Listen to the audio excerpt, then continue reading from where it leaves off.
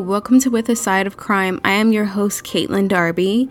If this is your first time being here, thank you for being here. Thank you for stopping in and listening. And if you are a repeat listener, thank you for coming back and supporting the show. This week's show is about a case that has been unsolved for decades.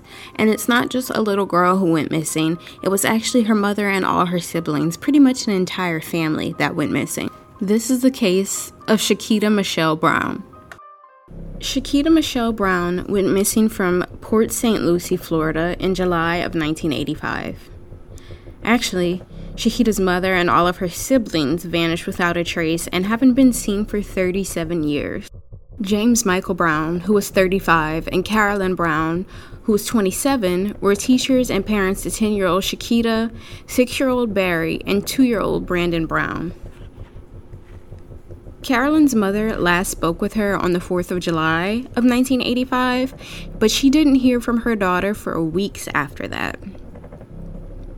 In August of that year, after not being able to contact her family, Carolyn reported them missing to the authorities. Carolyn's mother, Rosa, lived 5 hours away from the Brown family in Tallahassee, Florida.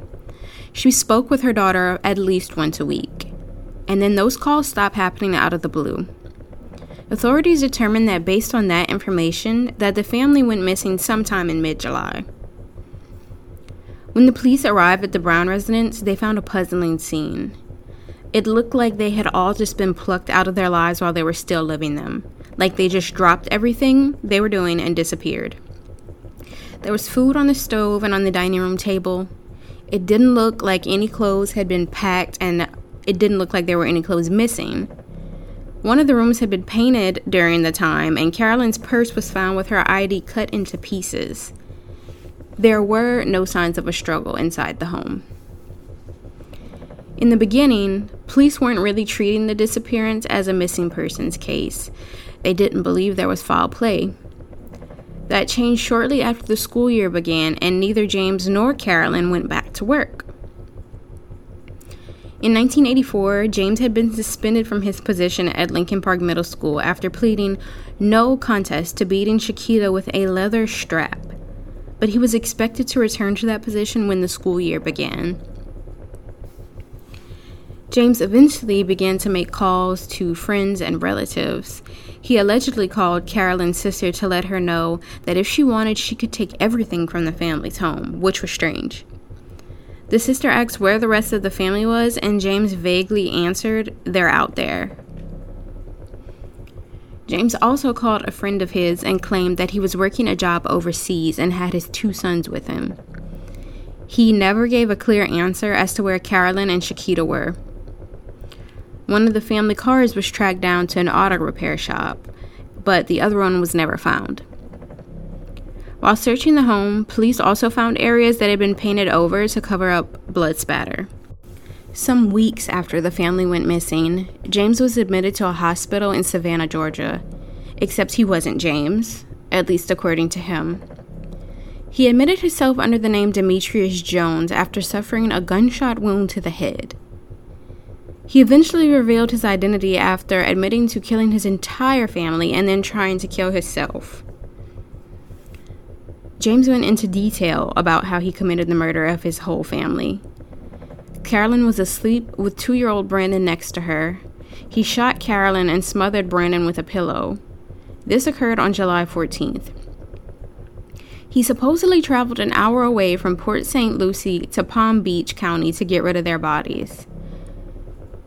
As for Sheketah and Barry, James drove them about 4 hours away to Brunswick, Georgia on July 17th, and then killed them along I-95. He admitted to shooting Sheketah in the face and Barry in the head. James was charged and tried for the murder of Carolyn and Sheketah in 1985, but in the end, he was acquitted due to reasons of insanity after he was diagnosed with paranoid schizophrenia. He reportedly suffered from hallucinations and having visions, as well as hearing voices that weren't there. He wasn't charged with the death of his sons, but he was put in a mental facility before transitioning to a halfway house in 1996. A year after that, James was back into society. He didn't stay out of trouble, though, because in 2005, he was jailed again for a robbery in which he threatened the life of a bank teller. Investigators hunted through the areas where James claimed he dumped the bodies of his family, but there was no evidence or no remains that were ever found. And the entire family, aside from James, remains missing persons. At the time of her disappearance, Sheketah was 4'6" and weighed 65 pounds. She wore glasses, and at the time that this is released, she would be 47 years old. Carolyn was 5'6", she weighed 180 pounds and also wore glasses. She would be 64. They both had dark brown-black hair and brown eyes. Due to the question of James's sanity, we're not really sure if he actually did commit these murders or what really happened to the rest of the family.